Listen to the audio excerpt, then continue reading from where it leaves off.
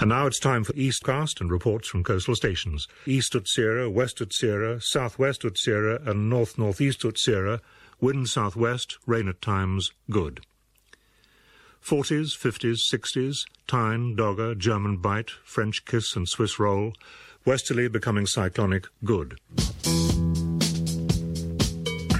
Right here in London's East End. Operating at any level, any time, anywhere, and with anybody. Who are they? One might be your secretary, your doctor's receptionist, or a dancer in a go-go club. They're coming for you. Look, there comes one of them now. Hello and welcome back to EastCast here on Resonance 104.4 FM and DAB. EastCast is a monthly delve into the arts, the culture and the community bubbling up in East London, but resonating way beyond this little corner of the planet. So wherever you're listening, good to have you with us. I'm Pearl Wise and I'm here with Katie Haylor. Hello. And Johnny Virgo. Hello. And we're going to change your name, Johnny, today? We have changed it already. Do I need to explain why now? Go for it. Okay. My name is being changed in honor of a very special campaign, which we'll talk about more later. But from today, my social media handle has gone to Joanna Virgo. So, or Johnny Virgo on Twitter is no more for today. It's Joanna Virgo because I don't know the feminine form of Johnny. I think Joanna sounds good to me. Yeah. Okay, right. Sounds good. So today, unless you've had your head in a paper bag, you will know that it's International Women's Day. And I'm glad to say that EastCast has always been a totally balanced show, if not veering towards the female domination. But we have prepared a show that celebrates women in many, many ways. We certainly have. I will be reporting on a project up in Walthamstow that seeks to engage all members of the local community with nature. And later on, Sofia B will be playing live. And I talked to Ellie Tsatsou and Jelly Siganou, two Greek women shining a light on Greek photography. And I eavesdrop on the rehearsal of a Magic Me piece called Decorum, which is an intergenerational performance about the dilemmas of modern women. But first, we must welcome Maggie Pinhorn, who's here in the studio from Alternative Arts, and she is going to tell us about Women's History Month in East London. Welcome, Maggie. Thank you. So, first of all, Maggie, Alternative Arts, explain to us what you do there. What is it? An arts organisation. Very independent arts organisation, a totally not-for-profit arts organisation, like many, and we are always run by women. Right. So you've launched this Women's History Month. Tell what's Women's History Month and why have you done this specifically around East London? What's the kind of goal for this? Well, Women's History Month actually is a very important project because it celebrates women artists, activists, performers and writers with a very powerful range of diverse events and exhibitions. And it explores the history of women's struggle over the centuries to be recognised as equal to men. So we were talking earlier about the fact that women have kind of been written out of history, and this is one of the ways to kind of write them back in. Tell us a bit more about that. There's so many remarkable women that have been written out of history. I mean, I guess... Do you want me to give you just a couple of examples? Why not? Maybe? Yes. I mean, all right, one of my favourites at the moment is a woman called Plautilla Nelli. And she was a contemporary of Michelangelo and Leonardo da Vinci and Caravaggio and all those kinds of people. But she was just written off as just another nun with a paintbrush. But actually, she did utterly beautiful biblical paintings. And this year, 500 years after she was painting, she is to be celebrated in the Uffizi Gallery and take her rightful place there this March. Incidentally, Plautilla excellent name. Johnny, I think we've missed a trick there. It could have been Plautilla Virgo. Plautilla Virgo. Yeah, That's amazing. Yeah, Can we well, check? Oh, is it too late? No. I'm not sure how to spell Plautilla, so yeah. I'll tell you later. Okay. All right. But anyway, she's a very fine example of, and she was nowhere in any of the Renaissance history books. Absolutely not recognised. And similarly, only, I think it was earlier today or yesterday, I was listening to this story of Fanny Mendelssohn. Oh, yeah. Another good name. I heard that. Yes, No, Fanny Mendelssohn. I mean, remarkable woman, amazing musician, composer, whose work has been hidden away, first of all by her brother, and secondly by another German gentleman who has been keeping her work, and this woman filmmaker has discovered her and has got hold of her work and is going to make a whole film about Fanny Mendelssohn. But these are just a couple of examples of hundreds of thousands, millions of women over the centuries who have just been cast aside because history, after all, is very subjective. It's not objective at all. And that really has been one of the problems to make sure that we sort of get our equal place in society and in history, and we recognise to be recognised and not written out of history is really very important. So you were talking earlier to us when we were kind of prepping for the show. You told us about your own personal experience of going to work in film and being the only woman there and being totally surprised, at the time that there weren't other women in where you were working. Tell us a bit about that. You were just kind of flabbergasted about that. Yeah, I was. Yes, I'd come straight out of art school and straight down into Pinewood Studios, and I was working on a film. I was in the art department, and I was the only girl. And I just arrived, and there I was, very young, very sort of naive about everything, and I couldn't believe it. And also, everybody expected that I must have a relative in the industry to be there, which wasn't true at all. I'd absolutely slugged around the studios with my portfolio until I actually got a job, And but when I asked if there were any other women around, they said, yes, there's one in the library. And this is true. I mean, there was a continuity girl on set, of course, and there were women in the films. But no, a lot of it was a very interesting time. But then how it developed was that over a period of time, a lot of other women in the media who found themselves surrounded by men began to talk to each other and find out about what it was like. That was very much part of a vibrant women's movement in the 70s. And I think that's quite a, and it's a great pleasure to see now the whole revival of the women's movement. Yeah, I mean, there has been this kind of renewed energy. Why do you think that is? Why do you think there's a kind of renewal of this, that people talk about a new feminism, or there's a kind of renewed, like, women marching, and suddenly it sort of quietened down for a decade, and now it's kind of bubbling up again? I think you've just got now a situation whereby women have become highly educated. They've learnt that they absolutely enjoy work, that it's not a question of them wanting to have it all, that men need to share in the raising of families and so on, and that they have to, they've got to find a way of getting themselves represented. Because unless you are represented in government, in parliament, and whatever, equally, then you will always be suffering as being not treated equally. And I mean, after all, feminism is about gender equality. Yeah. So you're actually here today to talk to us about this Women's History Month, but also Women's Week, which you organise in Tower Hamlets. What's Women's Week? What happens? Oh, well, that's what's so lovely about that is that there's a lot of women's groups all over the borough in Tower Hamlets, and they are very, very diverse indeed. And so it's a question of working with them and helping them to celebrate during International Women's Week.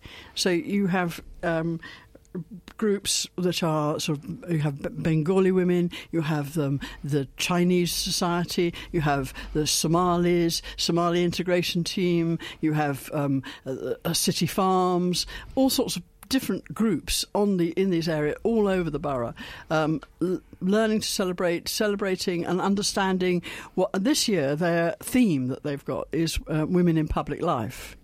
So they have been looking at how hard it is to be a woman in public life, and also looking at the women who are there now, like people like one of our local MPs, Diane Abbott, and who's been currently speaking out about the terrible amount of racism and sexism that she's suffered during her career.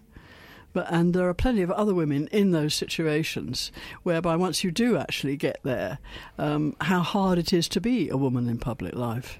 Yeah, especially now with trolling, that seems to be the big issue with women in the kind of public realm. They just have, this terrible, they have to deal with all this horrible kind of social media trolling that happens. It just sounds like a nightmare, really scary.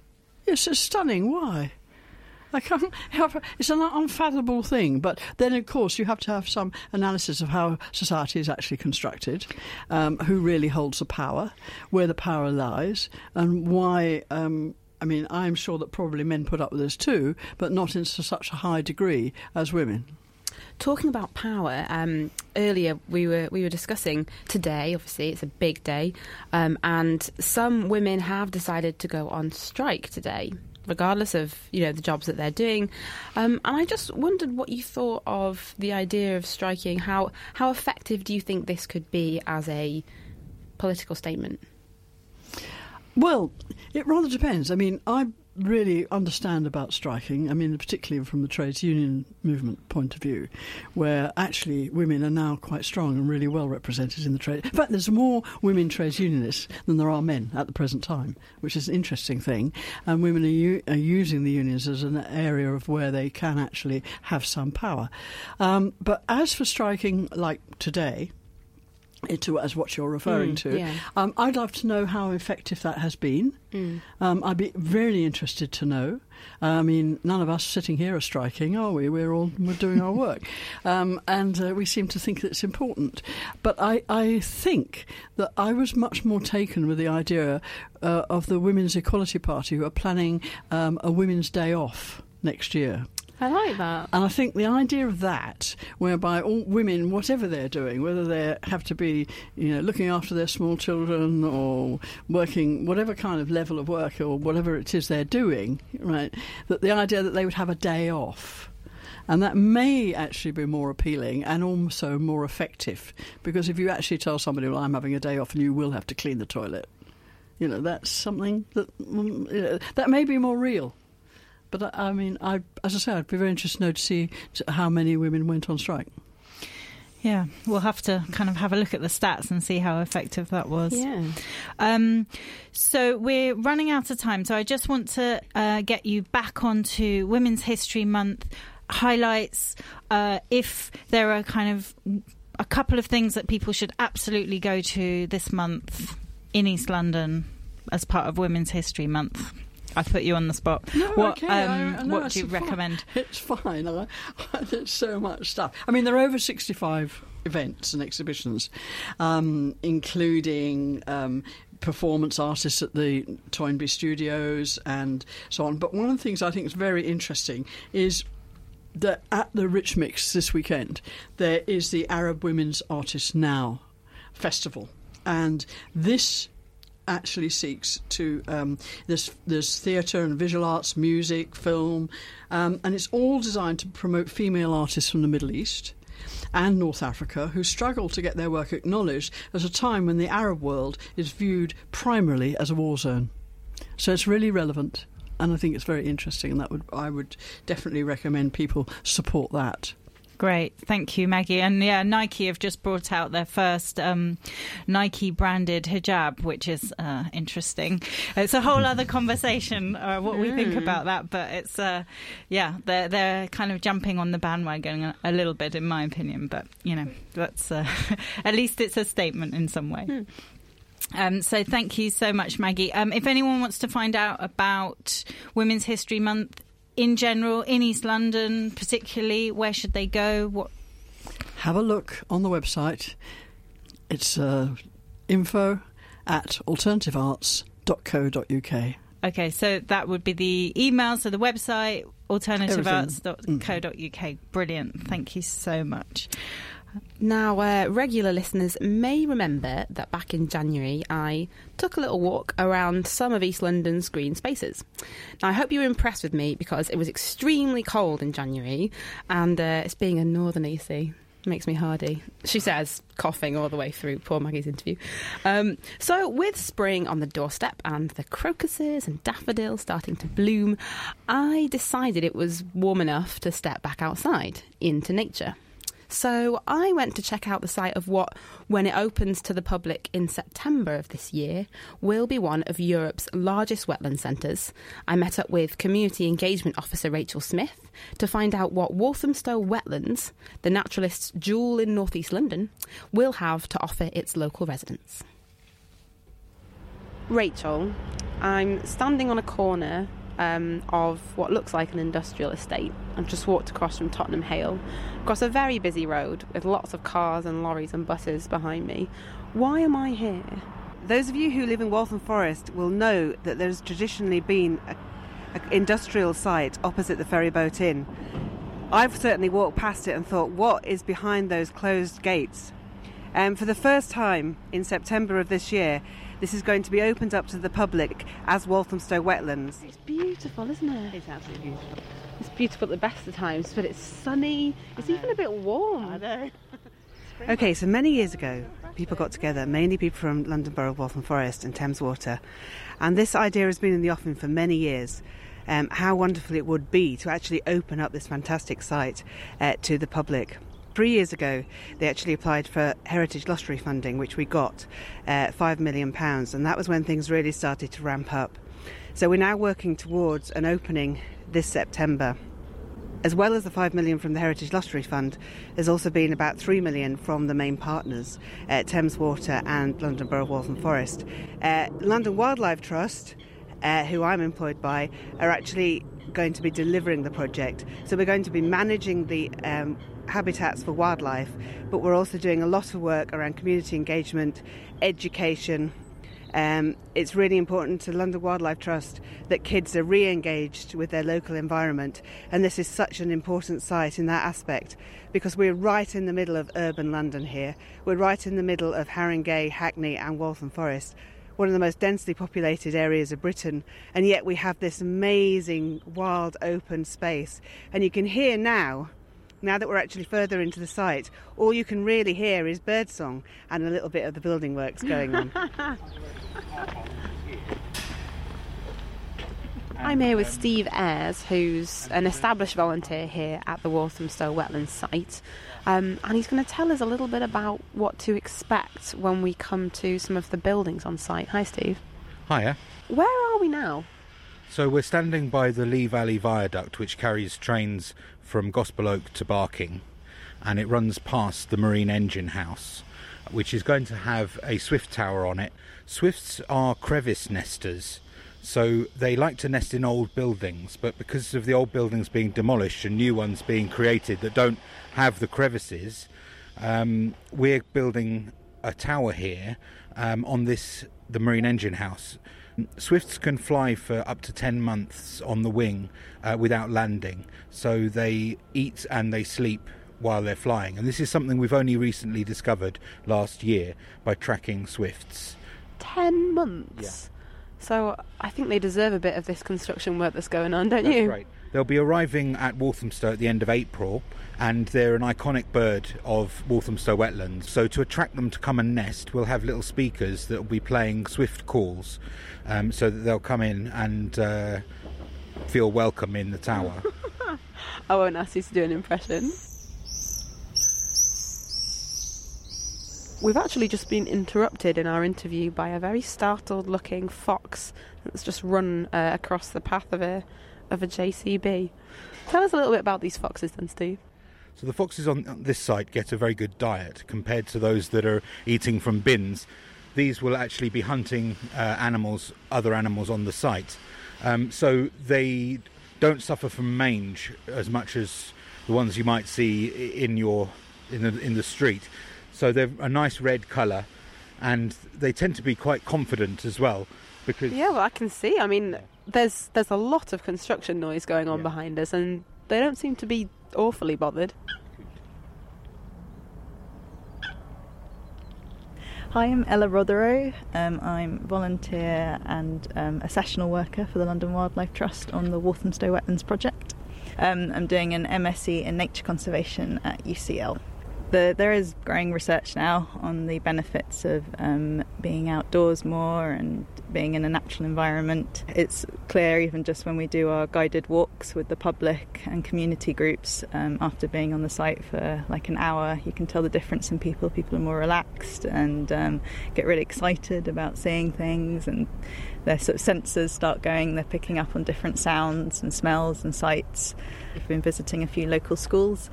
In fact, I'm going to a school today, the Ferry Lane Primary School, and we're going to set the kids a writing project. They're going to design a leaflet for the Walthamstow Wetlands project.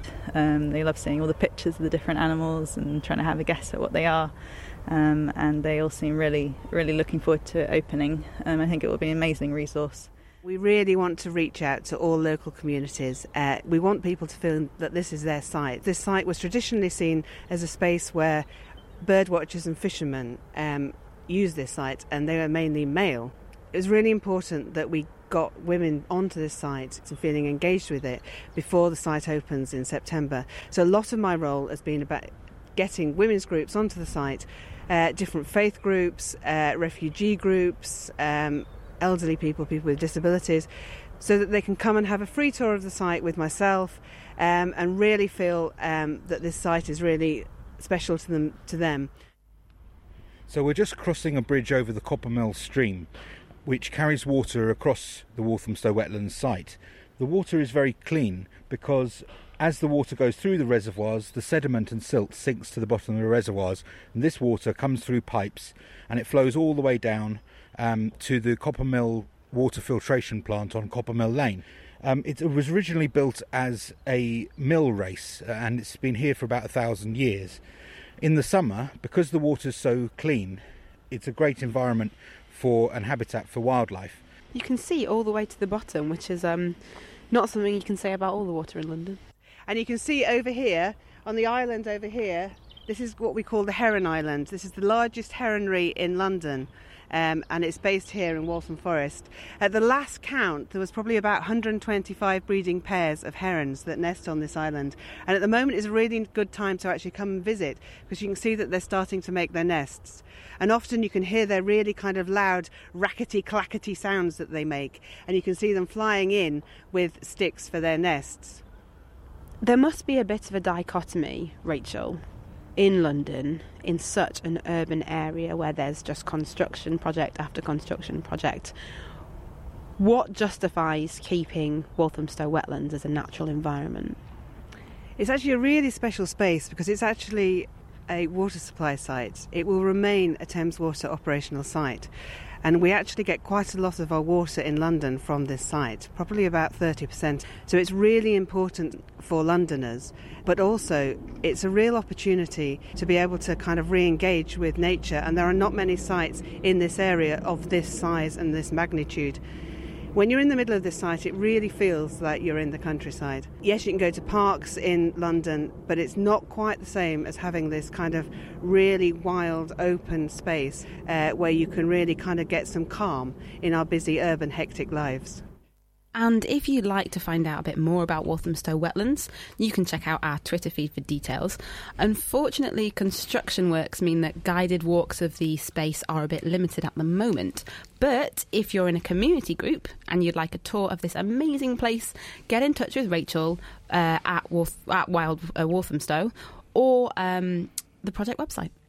Thanks, Katie. So from wildlife to wild women, or women behaving badly, should I say. I met Kate Hudson and Sue Mayo as they were rehearsing with a group of women aged from 14 to 80 for Decorum, a participative performance piece that explores etiquette and behaviour expectations for women today.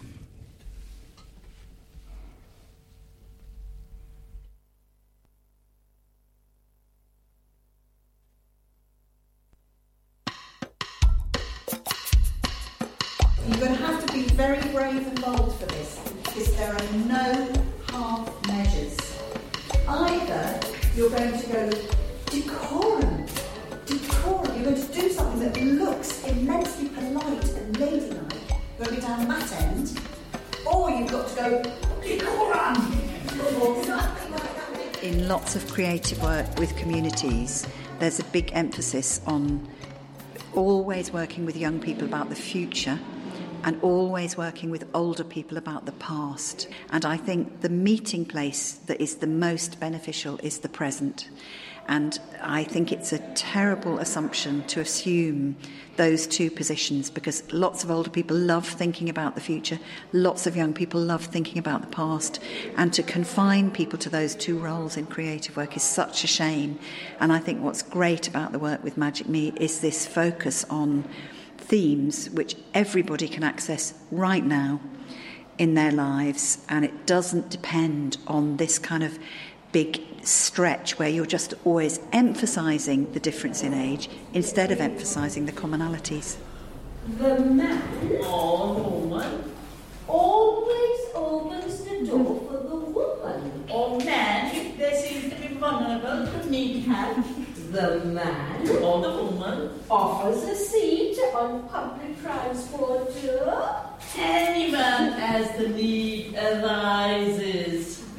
The man. Anyone can propose to the person they want to be their fiancé. I'm Kate. I'm the programme director at Magic Me. Magic Me is a Tower Hamlets arts organisation, and we work with bringing different generations together, so intergenerational arts. I'm Sue, and I'm the lead artist on this particular project. We've brought together a group of women aged between 14 and 83 is our oldest member, to think a bit about the question of what we're calling decorum. So we mean things where it's not defined by law and it's not defined by written rules, which everybody knows about, but it's kind of the unwritten rules in society about behaviour. And we think that there are a lot of rules that really apply particularly to women, and some of them are quite old-fashioned now, but they've clung on. There are things that are expected of women that are about behaviour, and you don't really know that you've got them wrong until the moment you get them wrong, and then you know that somebody expected something differently of you because you're a woman. And we think it's a great thing to think about with a group who are not only different generations, but they're also from different faith communities, from different ethnicities, and so they bring with them really interesting stories about the changes in expectation of behaviour, but also things which they've inherited and they still believe are really important. Has there been a common thread that everyone's agreed on? That there's like one kind of behaviour that applies to women, that applies across generations, ethnicities, faiths? It's just that's what you have to do when you're a woman, that's how you have to behave. I think there are two things that have come up a lot. One of them is about physical space and about women being expected to occupy smaller physical space than men do. So the classic one of the tube came up, how you sit down between two men who are sitting with their legs apart, and the fact that it's expected that you will squeeze into that tiny space and not do the same yourself. That's been quite a common theme. And I think the second one has been about voice and whether women are expected to speak up, or if it's considered rude when a woman is very loud and very, very clear about what she wants, very demanding, but it's seen as very positive when a man does that. I would say, though, that we've also talked lots and lots about the strength of women. So I think it definitely hasn't only been a complaining project, a kind of a project where people spoke about what they suffer they've also spoken about the importance of what women can do and what women are doing. We're taking this to the Women of the World Festival, the WOW Festival at South Bank Centre on Sunday the 12th of March, and it's turning into a performance but also a conversation with the audience, so to collect even more dilemmas from all the women and men who will be in the audience that day. We are hoping to repeat this project next year and to involve even more women from across England and create essentially a guidebook for 21st century women of all ages. We work with connecting schools with community groups, but also we work in care homes. So we do artist residencies in care homes, and we also do a programme called Cocktails in Care Homes, which is bringing young volunteers into care homes on a monthly basis to run cocktail parties. Often we find lots of people are really intrigued by intergenerational work and actually want to have those conversations with people of a different age to them. I think we all live within our own bubbles and our own schedules, and there's not always the opportunity to meet people who are different to yourself, either in age or in faith and culture as well. So what Magic Me does is bring people together who are different in all ways and really seeing what we can do and what we can create together. Recently, projects that we've done with Magic Me are our artist residencies in care homes. So that was, we worked with 4 different arts organisations and really supported them and their practice in a care home. So we worked with Punch Drunk, Upswing, or a circus performance group, Ducky, and also the performance artist Lois Weaver as well. And all of the organisations and artists that took part in that are really excited to continue to be working in care homes now.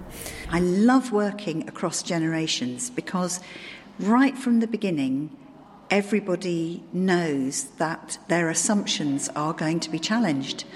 And that's a really wonderful energy to have in the room, that you know that every week somebody who thought that a person of 60 only did this, or that a girl of 14 who's a Muslim only did that those assumptions will be challenged. And I think it makes it a really, really creative space, because once you know that other people are going to surprise you, I think you get better at surprising yourself, so people begin to take more risks and it becomes a really, really creative space. And we didn't know what they were going to think about this idea of Decorum at all. And I think it's been fascinating hearing their stories, and wonderful hearing. In the first week, we heard from everybody what they had most been told off for in their life. And we just heard brilliant stories about people climbing trees, and one of the older women used to pinch her brother very hard. And it was actually great, starting with bad behaviour, and a fantastic way to learn about each other. The young women know that there are going to be a group of older women, and the older women know there's going to be a group of young women. But actually, very quickly, you realise they're not a group. They're lots of individuals, and they happen to have something in common. But actually, the discovery of how different they are from one another, I think, is fantastic. And I think it's something I hope people take out from this room into the wider community, that when we are told something about a group of people, we can understand that no group is homogenous. There's always massive difference in a group. And I think that's such a delight. And I also think everybody loves hearing stories about one another. And it feels like it's almost a kind of safe space amongst women as well, so people can open up a little bit as well. Yes. I think there are conversations that come up which wouldn't come up in other situations. And one week we were sitting quite quietly in a circle thinking about how the session had gone, and one of the girls said, well, where does the objectification of women come from? Where did it start? And I thought, what an amazing question at 5:20 when you've had a whole day at school. And what was wonderful was that people responded and said, well, this is where I think it came from. And she was really pleased to hear from other people what they thought about that very big question. From the time that you've been working at Magic Me, working in this kind of intergenerational way, is there anything that's kind of most surprised you, or you've just started thinking about things in a different way? There's something around the assumption of what art people want to create, or that the assumptions of what art people want to access. So older people not necessarily wanting to have a sing-song around a piano, actually bringing in Punch Drunk and doing some immersive theatre with them, or having a trapeze artist go in and work with them. That's completely pushing the boundaries of your assumptions. And the same with young people as well. They don't necessarily want to work with the art forms that you think they would want to, and I think that's really important. So it's challenging perceptions of each other, but actually what art they might want to create together. Great. I think that's the perfect place to finish. Thank you so much.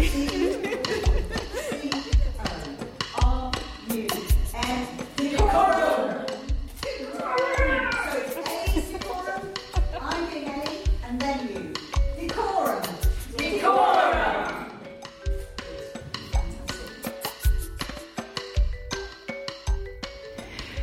Decorum will be performed at the Women of the World Festival at South Bank on Sunday the 12th of March at 12:30 noon.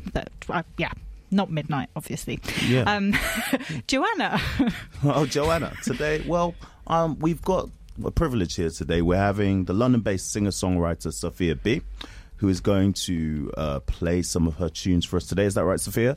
That's right. And we're also going to have a little chat about her music, her activism, and some of the things that she's been getting on with. So it's a little bit about her. Sophia grew up in an artistic and international home. She's got a really interesting background, and I hate to use that phrase, she's got a really interesting background, but she really does. So we're going to talk about it. Let's start. Your father, let's talk about your father, young lady. Yeah. He was how was he an influence on your music?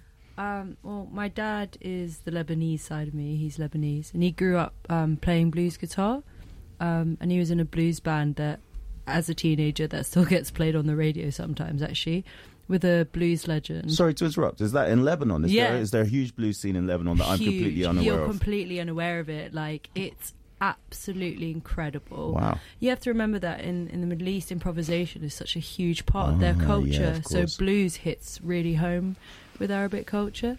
Yeah.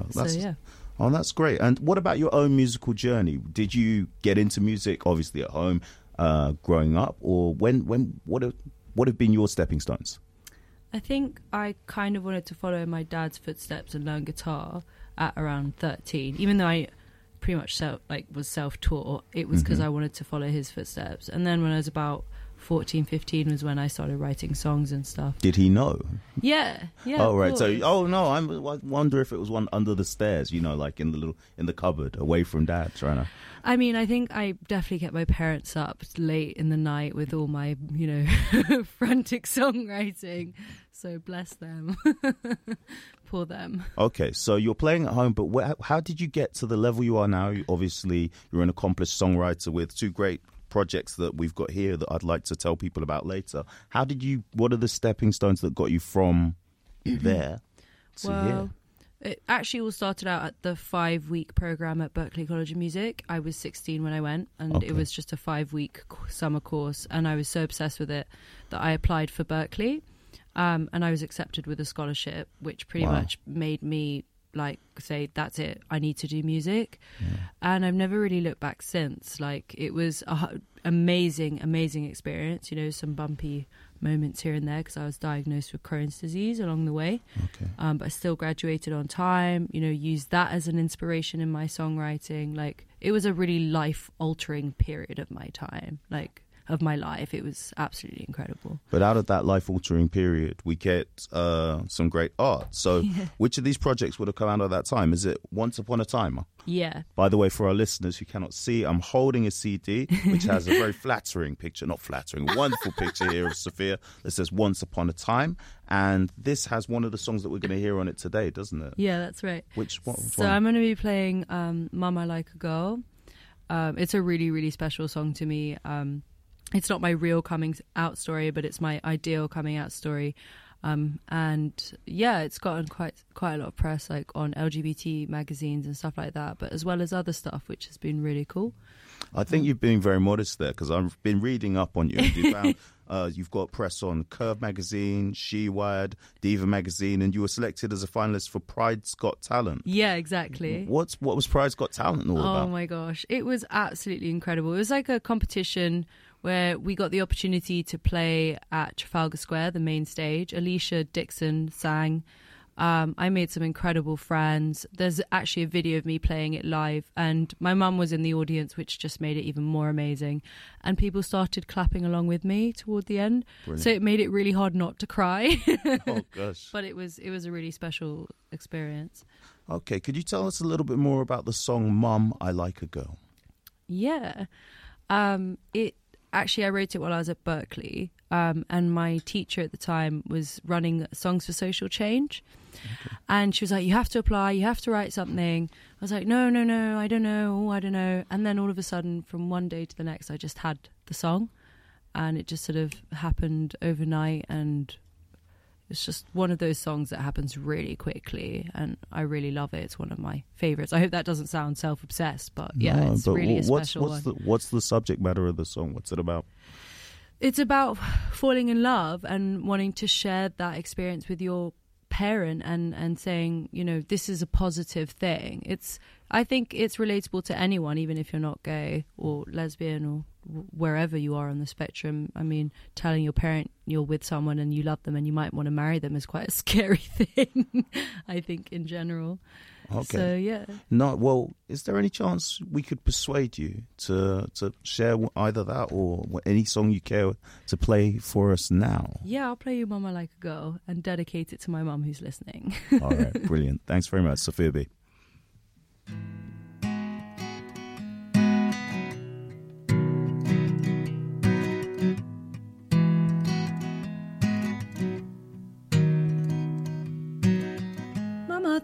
I think I like a girl. Yes, I think I found my girl. Oh, how she rocks my world. Yes, I could grow old with her. She holds my hand when I drink too much. She's my heart, she's my stash of luck. Can't you see my knees are weak? Her little sighs help me sleep. Can love be taught? You always taught me that love was right. Never knew that certain kinds of love would break us up and make us fall apart.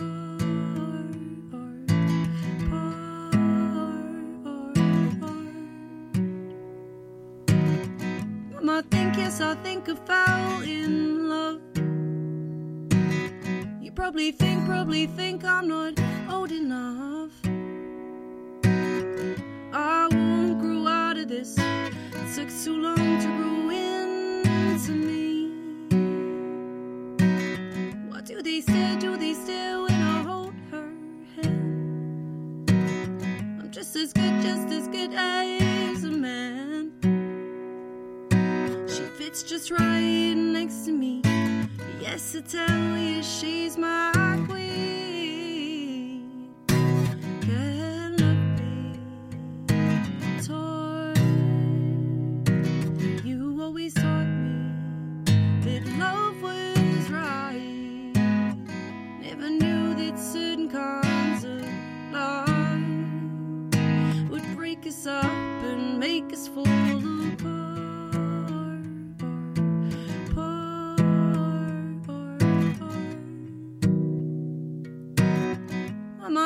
I know I love this girl. Yes, I know I write songs about her. I hope you love me still. I just can't help how I feel.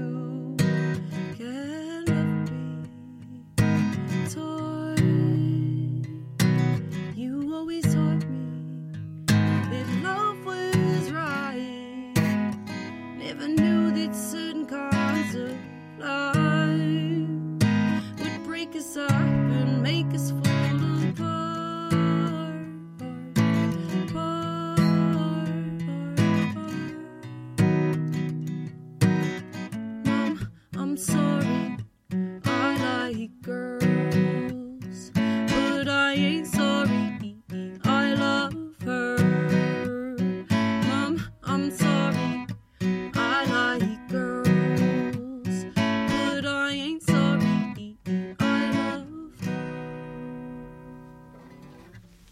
Yay!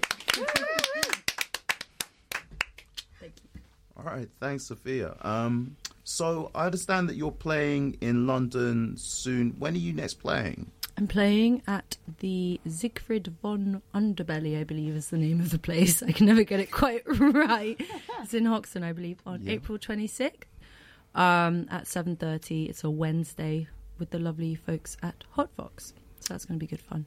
Brilliant. And we should explain that I've changed my Twitter handle today, and it's because of something that you're pushing forward. What's that? Yes, absolutely. So I'm here in support of Laid Bare, who are running a campaign called Take Her Name, which is about raising awareness for equality for women in the music industry. There's a very, very interesting article that Sula May has written on the matter. Yeah. I think PRS have 13% female writers, which is just really mental to think about.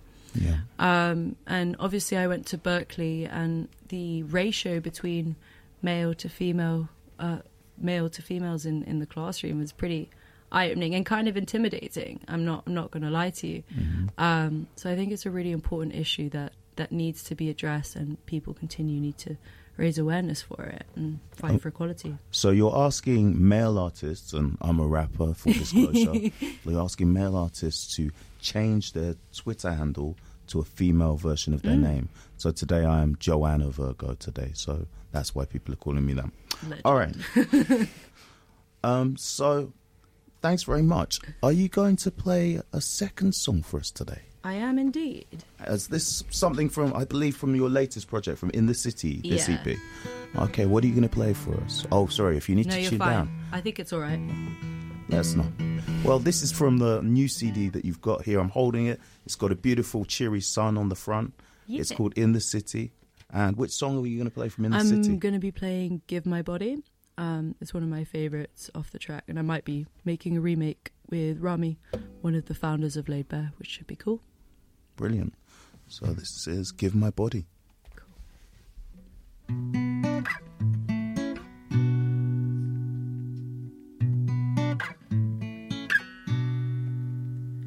Oh, it kills me to watch you hurt, to watch you forget how much you're worth.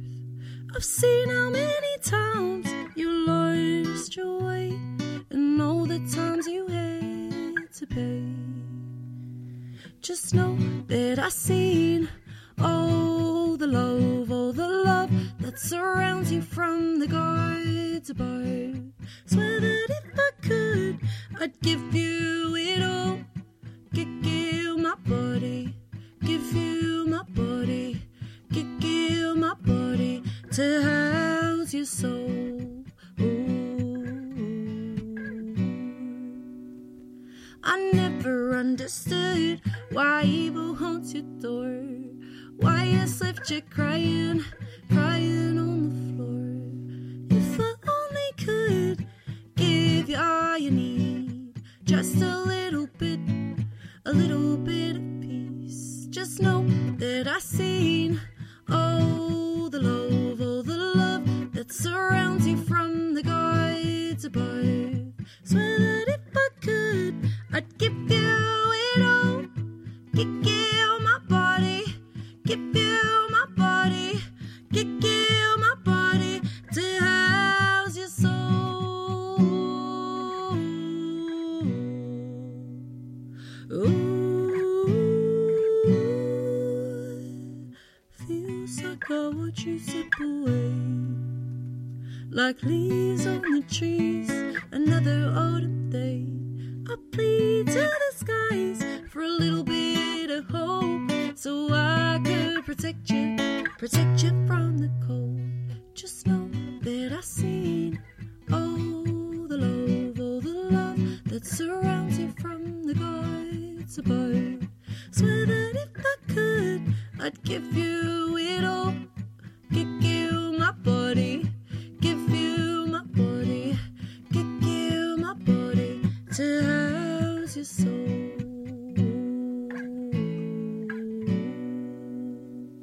Ooh.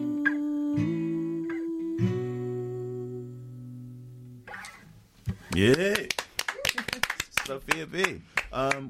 We can get you on Twitter, and what's the best way to check your stuff out? So on Twitter and Instagram, it's official Sofia B with an F, Sofia with an F. Okay. And you can find me on Facebook as well, facebook.com/Sofia Music page. So yeah, that's my socials. And my website, sofiabmusic.com. Brilliant. Thanks very much, Sofia. Thanks, Sofia. So I met Ellie, Tsatsou and Jelly Siganou from Whitelight Editions, a platform dedicated to promoting photography by Greek artists. My name is Ellie Tsatsou. I am from Greece. I've been born in Athens and I was raised there. I came to London in 2010 to study my master's, and ever since I've been mostly living here. This year I've been going back and forth. I spend my time between Athens and London, but I am basically based here. I work as a freelance photographer, and Whitelight is our side project with Gelly. So I'm Gelly. I'm from Athens as well. I was in London a few years ago for a year. I studied my master's as well, but I went back to Athens. And since then I've worked as an editor in magazines and online shops. And now I'm working in a fashion brand in Athens. And yeah, Whitelight is our first project together. Yeah, she has a very sharp eye, I should add. Whitelight is a platform, a curated platform for contemporary Greek photography. It started a year ago, more than a year ago, I think, yeah. In December 2015, we launched the website. So you focus on Greek photography. Other than the place that they come from, what's the link? I think there are some certain common elements. However, for us it's a bit early to, make a conclusion that photography is all about this in Greece. But I think the light is very common in their works, and of course some places. The social environment as well that has influenced, the works. Although we didn't really start it because we wanted to reveal what's the common thread. We're just mostly interested in the fact that there was no other place where someone could browse and see Greek photographers. So it's just basically a project of bringing all these people together yeah. Rather than saying that this is what Greek photography is about at the moment. So tell us a little bit about the exhibition here. So maybe 3 months ago, we got this amazing email from the guys at Shed. We were sending out our newsletter, a monthly newsletter of highlights of the works that we had included on the website, and they responded to that saying that they really liked what they saw on the website, and they were very kind to invite us for some kind of showcase in their own space here in London. So we said, let's just try and do something here. So Gelly and I were at the same time working on rebranding, in a way, the website, like making it anew. So we thought it's a good opportunity to kind of sync these two launches together. And we started working on what could be interesting for us to show in a physical space, because we have never done this before. And what we did is that we selected 12 photographers, I am the 13th, whose works we really liked, and we have been observing their progress throughout this year and a half now. So we think that there is some consistency in their portfolios, and the works are always of kind of very, very nice, coherent standard. And we chose one work from each one of them that has to do mostly with the space and how much we could fit in the gallery here at Shed. And we printed out one print, and we're showing this as our first, in a way, attempt to bring this in a physical space. This episode of our radio show falls on International Women's Day. So it's a nice coincidence that you are both women. So I'd like to kind of touch on female photographers, and is there a difference, and what it's like to be in that world from a female position, from your personal experiences. So yeah, this is something that we have noticed so far, that it's more easy to find men who practice photography than women. I mean, my opinion is that it doesn't really matter sometimes. I mean, I look for the photograph. I don't look for the, if it's a man or a woman. But it's interesting to see like why women are not that active, I should say. Yeah, it's true. Even in the show, it's just 2 women and 11 men. That had to do with how much work we could find. We would ideally want to have balance and obviously showcase more women. It's just that it happens to be a little bit more difficult to find very strong, consistent portfolios coming from women. What do you think is preventing women from taking photographs? I don't see any physical, mental reason. Well, this is a really interesting question and a very tough one. And myself, being a photographer as well, it's a challenging question. I don't really know. I don't want to take any stance on this matter because it's a very sensitive topic, and I wouldn't want to generalize.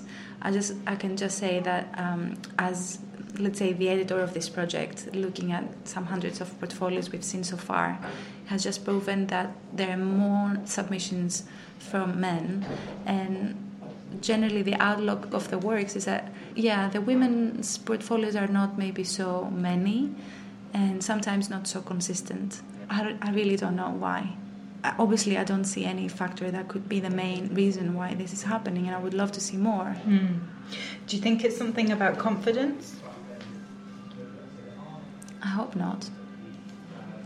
Because, we are focusing mostly on fine art photography, so that has to do with expression. Sometimes I have had this discussion with some photographer friends who work as freelancers. Sometimes when it comes to a commission, it might be that you might be asked to do a lot of, let's say, heavy weight lifting or travel to some remote place with a lot of equipment, and then sometimes that could be, for some reason in the mind of editors or commissioners, a reason not to choose a team of only women. But when it comes to fine art photography, it's just your expression, it's just you and your camera. You're free to go, out there in the world, take your photos, make your photos, and then just communicate them with the world. I don't see any physical aspects. I really don't know how to answer this question. I just hope I could discover more. At this moment, we already run a project that has some kind of specification. It's not just contemporary photography, it's contemporary Greek photography. And that happened because at some point back then in 2015, we realized that people were looking for contemporary works coming from Greece, photographic works coming from Greece, and it wasn't easy for them to find. So we took this leap and we thought that, okay, let's just try to bring all these people together. We have already narrowed quite a big pool of works down to a specific pool of photography. Now adding an extra layer of, an extra layer of just focusing on female photographers on top of what we already do, that would be, I guess, too much. And then also, I don't think that this has to do with only one region of the world, because we are here because of Whitelight. So I don't think that this has to only do with women photographers in Greece are only underrepresented. We are very open, and in our website we have open submissions, and we communicate this with everyone. We are not an exclusive membership-only platform. So we just, crave to see portfolios. It just happens that we don't find them or get them. Yeah. And there is sometimes, I don't know if you would agree, but focusing so much on gender could work the other way around. It could stereotype the gender and kind of say that, I don't know, I can read it both ways. I would rather just be open to humans and just say, if you do your work and if you feel that this is your expression and you want to communicate it, just share it with us. When we started out, we had to figure out a way to filter through the submissions or filter through our research. And we used to say with Kelly that our main criterion is to see the devotion in the portfolios, the dedication of the artist in his work. So we try to keep this factor as the leading factor of our selection. It has to do with, I guess, devotion to photography. We have 13 really great photographers from Greece with us. Not everyone will be attending, but their works are here, so they're here in spirit. And it's just worth having a look around what's coming from that side of the world right now. We just call it Whitelight Showcase because it's the first physical exhibition of works by Whitelight. And it's not really an exhibition, it's a showcase, so the works don't come together under a very specific theme. It's just a way for us to open up and introduce what we do to the world, in a way. So it's called Whitelight Showcase at Shed, London. It opens on March 2nd, and the show will run until March 31st. We could say that there is a little bit of a common thread that we thought keeps all the works together, and that's a feeling of transience and imperfection that communicates beauty nevertheless. So we hope that the 13 works shown here will just bring this very tender feeling to the viewers. And our website, where the story continues, is called whitelighteditions.com, and it comprises of 2 bits: the editions, which is our store, and rooms is the second section, which showcases works for this month by the photographers who are participating at the show. So a lot to explore.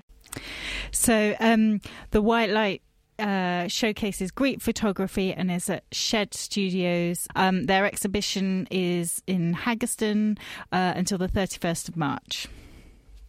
And we're nearly at the top of the show now, but I just wanted to say thank you so much because this is actually my last show. So EastCast will be resonating in Cambridge with me, where I'm going to be. So thank you to everybody for making it so fun. Bye. Thanks, Katie. It's been a pleasure having you. And it's time to say goodbye. EastCast will be back soon on Resonance 104.4 FM with more sounds and stories from East London and beyond.